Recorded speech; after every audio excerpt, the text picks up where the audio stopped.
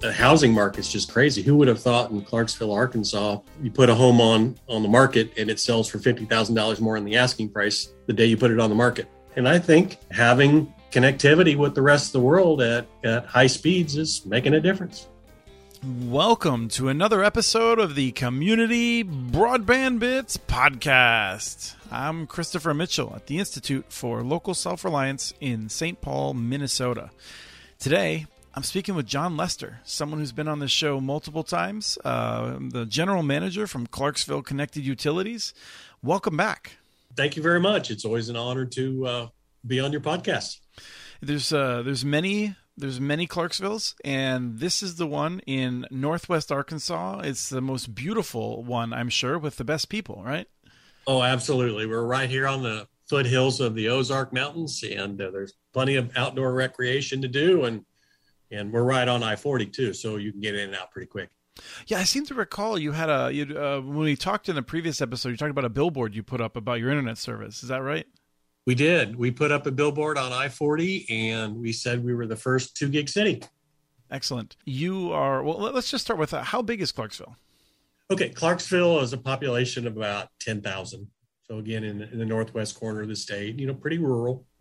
And you have a municipal utility that used to be Clarksville Light and Water, but then you added fiber, and what'd you get? What we did was we feel like we've done some innovative things. And so for example, we have 2 solar power plants, and we have enough solar power that we can say we're the first city in Arkansas whose municipal needs are met 100% with renewable solar power. And of course, we built the fiber network, so we felt like we were forward leaning and wanted to kind of rebrand ourselves. So we changed it from Clarksville Light and Water to Clarksville Connected. So I think it tells a different message. Excellent. And you started off, I think, a bit incrementally, right? But you have since fanned out across the entire city. Yes, absolutely. We really started years ago building a core network, and the primary reason was to provide SCADA services. In other words, the Internet of Things for utilities, so we could touch and feel and monitor and manage our utility infrastructure. And it just made sense at the time to build plenty of extra capacity, knowing that there are other services you could deliver over it. And so we migrated from, building that core to starting to light up anchor institutions. At this point in time, pretty much all of the local anchor institutions are on our network in some fashion. That'd be the library, the hospital, the city. We have a University of the Ozarks, which is a liberal arts college here in town. They're on the network, and our school district. And then beyond that is, okay, what else could we do to serve the community? So we did our research and homework and business case related to fiber to the home. And it all looked good. So we ended up being the first city in Arkansas that issued bonds to build out a network. In fact, historically, Arkansas has had its share of laws that prohibited municipals from doing this.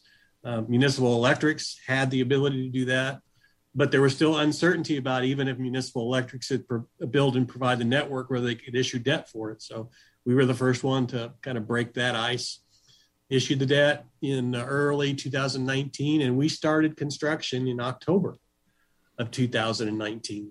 We did a project that we thought was going to take 3 or 4 years, and our entire distribution system, and we've got about 4,500 customers or meters. Our entire distribution system was built out in a year. We started in October of 19, and it was built out by October of 2020.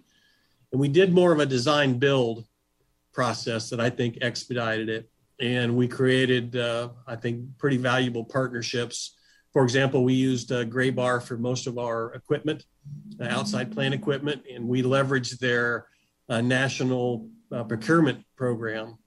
That way we could sole source from one supplier. I think that expedited it a lot. And, in today's world of supply chain issues, they kind of managed all that for us. Yeah, I was thinking that your timing was really spot on. I mean, to have finished that project early, right in time for a time when a lot of people would need it in their homes, and to now be in a position where you're not trying to procure a whole lot of material, that's pretty nice. Yeah, well, the good news is the supply chains weren't nearly as much of a problem then, but we didn't get all the ARPA money. We had to issue debt for it. That's the downside. But we had the distribution system done, and we already had enough orders that we had over 1,000 drops done in the first year. And we're at the point now where we have totally installed 1,600 locations out of about 4,300, 4,500 meters. So that would be 37% of the drops, the potential drops are done. And of course, there's always going to be a little turnover, but we are actively billing 33% of our customers after 2 years of being able to do drops. And I think that's pretty incredible.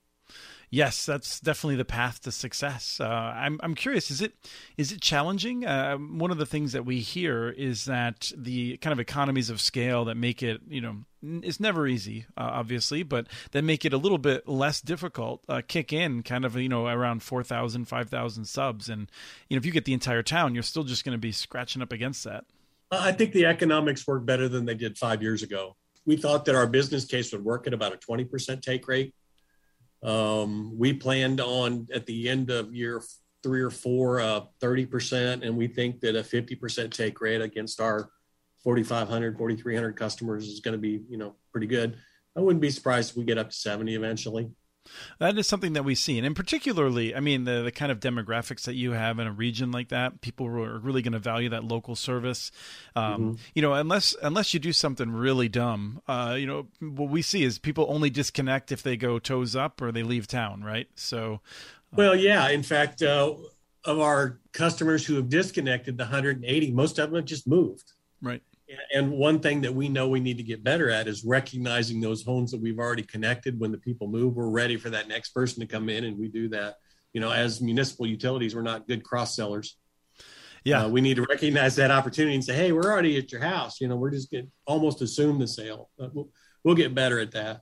We're rural Arkansas, and so you could consider our community economically challenged when you look at the number of kids or families that have free and reduced lunches at school, but here's the interesting thing is our business case, we anticipated that our slowest package, the 100 symmetrical package, would be the highest, would be about a 65% rate. And the gig package of the 4 packages would only be about 5%. Mm-hmm. When we've taken out the special network that we did just for the housing authority, because they have a special network, 41% ordered the 100 package, and we're at 23% for the gig package. Wow, that is interesting. That is definitely a switch from several years ago. Yeah, it just kind of blows my mind that we see that with the electric co-ops too. In many cases, I feel like. Can you tell us what do you charge for those different price points? It's about $45 for the 100 meg package, and it goes up to $90 for the gig. Right. So, it's a reasonable price for a gig. I pay more than that for my supposed gig from Comcast. So, right. Well, and, if you're a homeowner and you're doing the economics, okay, I can cut the cord and now I'm not paying the big cable bill, and I can get, smarter in what I stream, and you end up having net savings. Yeah. And I feel like it's also the case that if you like the people you're doing business with, you're more willing to give them a little bit more money. Like when they know that there's not like they're going to get a letter from you in 12 months that says, "Hey, we just added 5% onto your bill because we can." They're more likely. Yeah. And, my service went out, so I'll be on hold for 4 hours. In 4 hours, they can walk down and get your attention. Oh yeah, yeah. They'll see us at Walmart, or they'll walk through the door. Yeah, we'll definitely. It's almost amazing. We get quicker responses on internet outages, and sometimes we do electric outages now.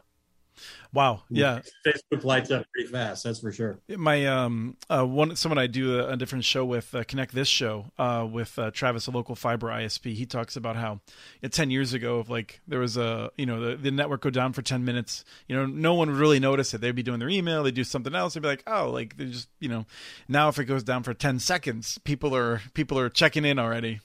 Oh yeah. Yeah. Yeah. One of the things we're getting ready to do this summer, I mentioned that we've connected all the anchor institutions. The school district has its own dedicated pair in our ring, our 288 core ring, and they're going to upgrade their transport between their buildings on our network from 40 gigs to 100 gigs. Wow. This summer. So they're really going to be screaming for sure, and that's going to be a fun project. I'm curious. That school district can't be that large, given this. Is it because they're moving around a ton of video? I feel like schools do a lot of surveillance video now, and they really need to keep track of that for any sort of incidents. At least that's what I hear from some cities. Well, I think they're doing more and more surveillance video, but I think they're doing a lot of online education video, YouTube videos, and things of that sort. And pretty much every student in Clarksville is connected to that network in some fashion with an iPad or, type of laptop. So they've really done a pretty good job of, moving towards technology. So there's a pretty big demand. Yeah, for sure. I believe it. It was something that definitely caught up with me, just because I think you always wonder how it is. My son is 6, and he is we're just getting into the school system. He's in kindergarten this year, and I just remember someone said something that I probably never forget, which was that the situation is now that if there's an altercation between a student and a teacher in that district, so the first thing the parents always say is, "Show me the video." They want to see the video before they. Yeah, exactly. So you mentioned a low income network with the housing folks. What's going on there? Well, what happened was when the first tranche of dollars came down related to COVID, the CARES Act, I think maybe was the first term that they used. HUD spread out some money related to housing authorities. And what they wanted to do is really do something that would be long-term impactful with some of their dollars. So they gave us a call and said, hey, can we figure out a way to work together and we can get connectivity to our, dwelling units at some type of reasonable price? So what we ended up doing is taking some of their CARES Act money and essentially prepaying us building out a network that's dedicated to their 173 dwelling units. So being able to have those funds up front reduced what that 100 meg per customer cost was going to be by about $15 a month.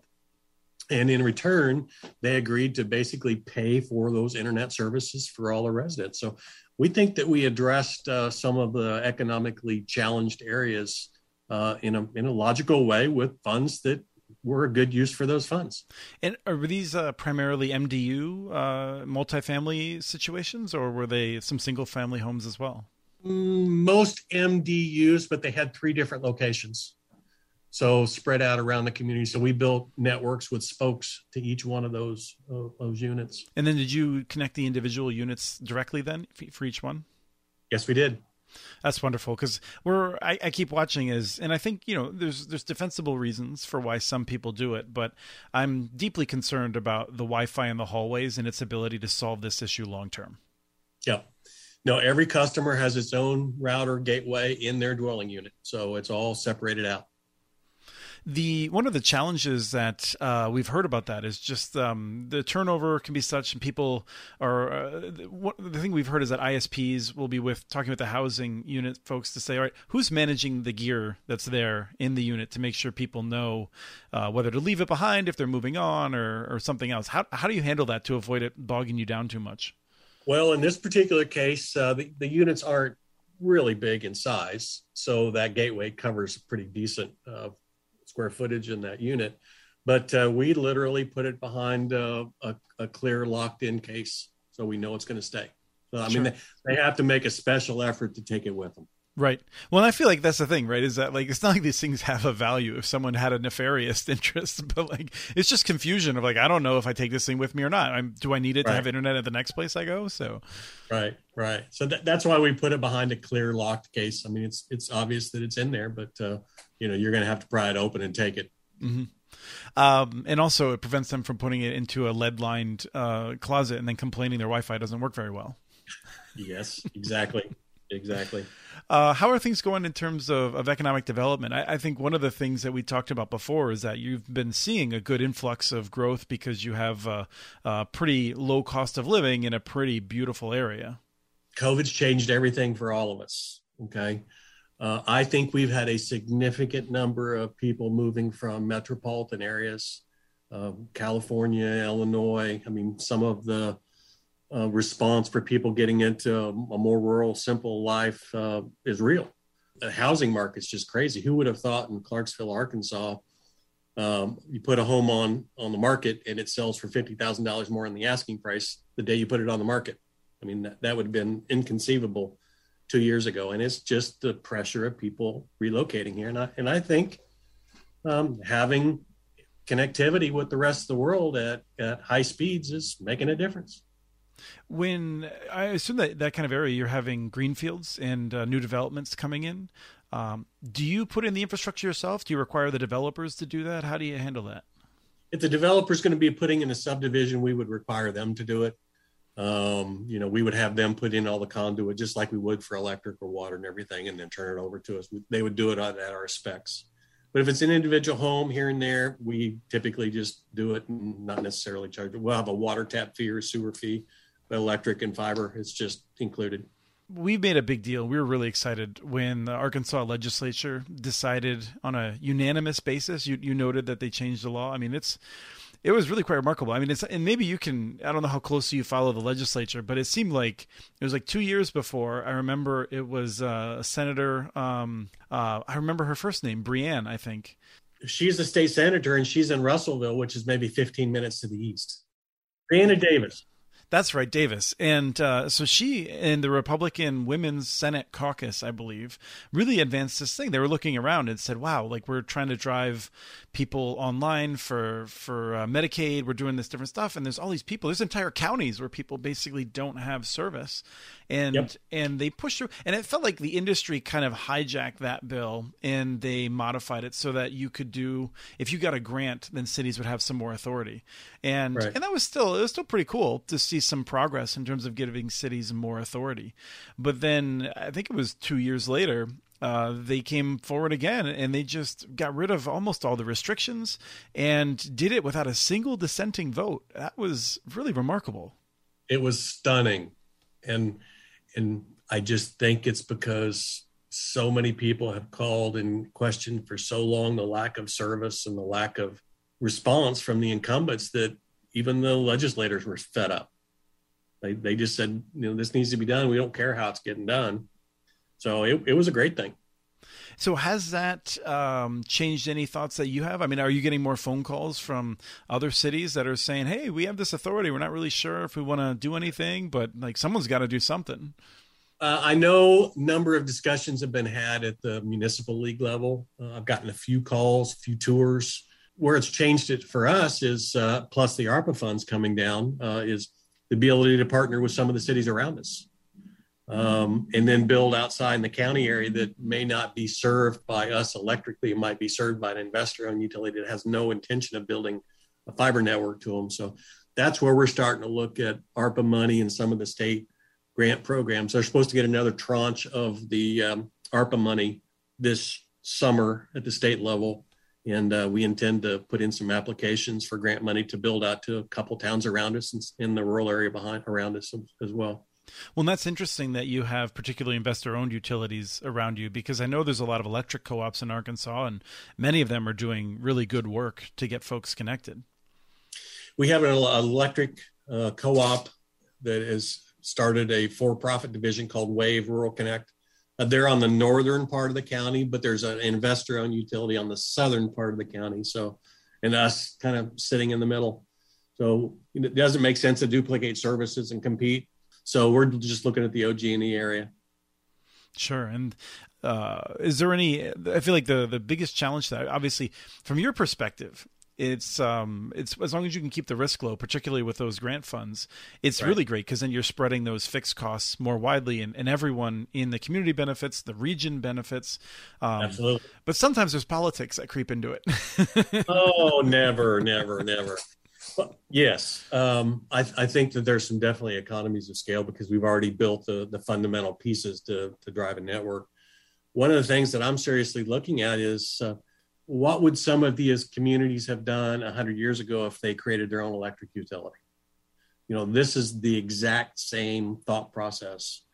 So what we might consider is working with the other communities and say, hey, after a certain period of time, maybe you could buy and own this infrastructure yourself. So now you've got another revenue source that you don't have to rely on sales tax or property taxes for, just like you would of an electric utility. So, and there's ways, I mean, if they're smaller and they don't feel like they've got the IT capability, they can still own the outside plant, and then we might be able to provide the services over it. So there's a lot of different options. We just need to get even small communities to really understand that there is no box anymore. It's not think outside the box. It's there is no box.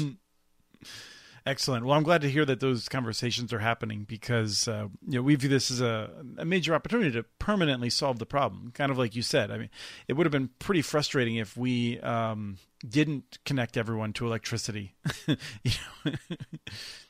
Imagine that. So, and once the fiber's in, it's just a matter of swapping out the electronics and doing the right upgrades because it doesn't have the same limitations as some of the other technology. We're seriously considering.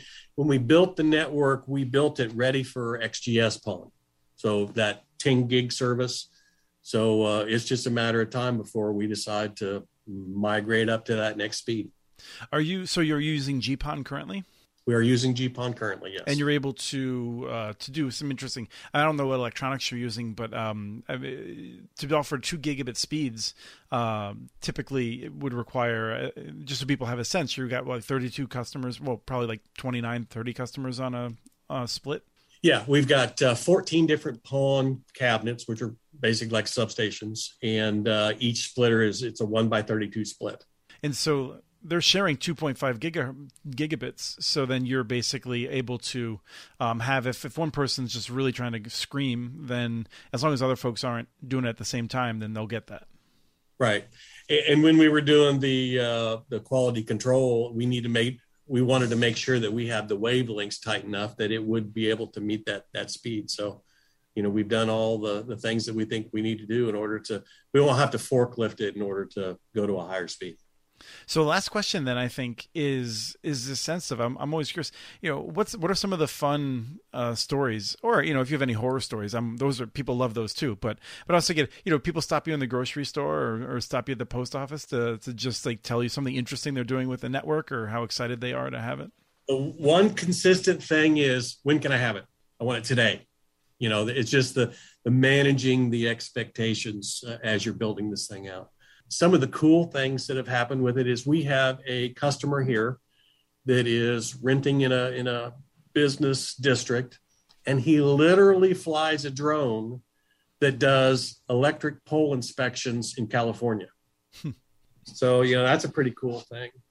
Most of the customers, I think that they're really pleased with the service. You can't make everybody happy, but I think they're very pleased with the service. To have turned up and have actively billing 33% of our customer base in 2 years is pretty incredible. And I just have had nothing but positive, more or less. When people ask you when they can have it, is that because there's a waiting list that you're working your way through, or what's the reason?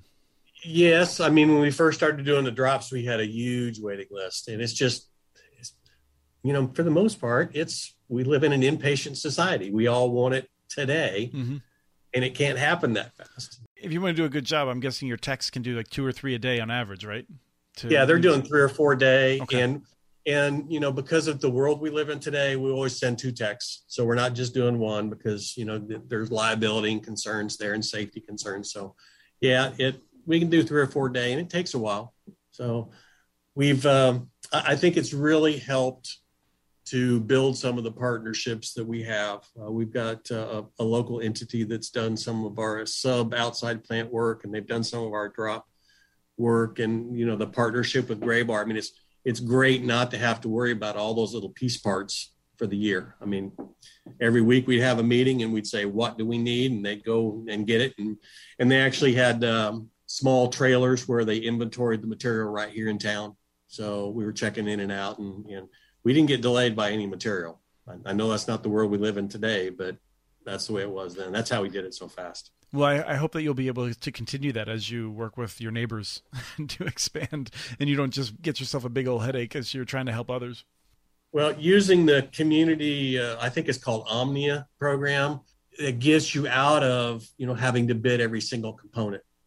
Having it there when you need it is way cheaper, even if you might pay a little bit more per unit than not having it there until the contractors, we don't have anything for you to do today, because you're still going to get billed for it. Yep. And I feel like that's the part where I can't stress enough for people who are looking at this and wondering why the costs can be high. On issues of permitting, which I'm going to guess you have a really good relationship, and you don't have to wait for anyone. If you want to get on polls, you know who to talk to because they're yours, I'm guessing, for the most part. Yeah, we look at the mirror. Right. But even, I mean, you have to work through the city for the permitting, and anyone who's working with a city, like cities should know that like it matters less whether it takes 2 weeks or 6 weeks. It's consistency that really matters. Yes, exactly. But it's crazy enough that we are down literally to 50 in-home gateway units, and the supply chain issue with the chip that goes in the unit is serious, and we're trying to figure out we want to keep the orders rolling. We'd love to do a promotion, but we're afraid that we'll have enough orders and we won't be able to fill them. Right. You get two neighbors and you ask them to share. just for a few weeks. Yeah, that'll work. Is there anything else I should ask you about? Not that I think so. I mean, it's been exciting. It's been, you want to pull your hair out once in a while, but you want to do your homework to make sure the business case is solid. You want to do all your research, but it really is a huge value add for your community. Cities that even don't own their electric utility really need to get serious about how do we solve this problem for our residents, because the incumbents are not going to do it unless they get a lot of money to do it. They're not going to spend their. And even in that situation, I do feel like they've gotten a lot of money and they ain't done it. That's where I just I get really frustrated because I feel like, because I say the same thing you do, whereas I'm just sort of like, well, it's not going to be efficient. And I'm like, wait a minute, like how many programs have we tried to incent them to do the right thing? And yeah, like some people will get connected, but it's not the best use of the money. So yeah. But I'll highlight what you said at the beginning there. Do your homework. Take it real. Talk to people like John Lester and take their advice seriously. Absolutely. And I guess the other thing that it's kind of joke. I think I've seen a Saturday night clip on Cancel My Cable. But if somebody builds a network, they need to prepare their customer for how hard it's going to be to tell the incumbent, disconnect me. It's best to lie. I learned this, and it's best to say, "Oh, I'm moving to a place, and I've already set your service up, so you don't have to worry about me. I just need to disconnect this location." Oh, that's pretty funny. Yeah. Well, thank you once again for joining us on the show and doing that great work. We'll be checking in as you work with your neighbors. Love to do it. Enjoy doing the show. So thank you. We have transcripts for this and other podcasts available at muninetworks.org/broadbandbits. Email us at podcast@muninetworks.org with your ideas for the show. Follow Chris on Twitter. His handle is @CommunityNets. Follow muninetworks.org stories on Twitter. The handle's @muninetworks. Subscribe to this and other podcasts from ILSR, including Building Local Power, Local Energy Rules, and the Composting for Community podcast. You can access them anywhere you get your podcasts. You can catch the latest important research from all of our initiatives if you subscribe to our monthly newsletter at ilsr.org. While you're there, please take a moment to donate. Your support in any amount keeps us going.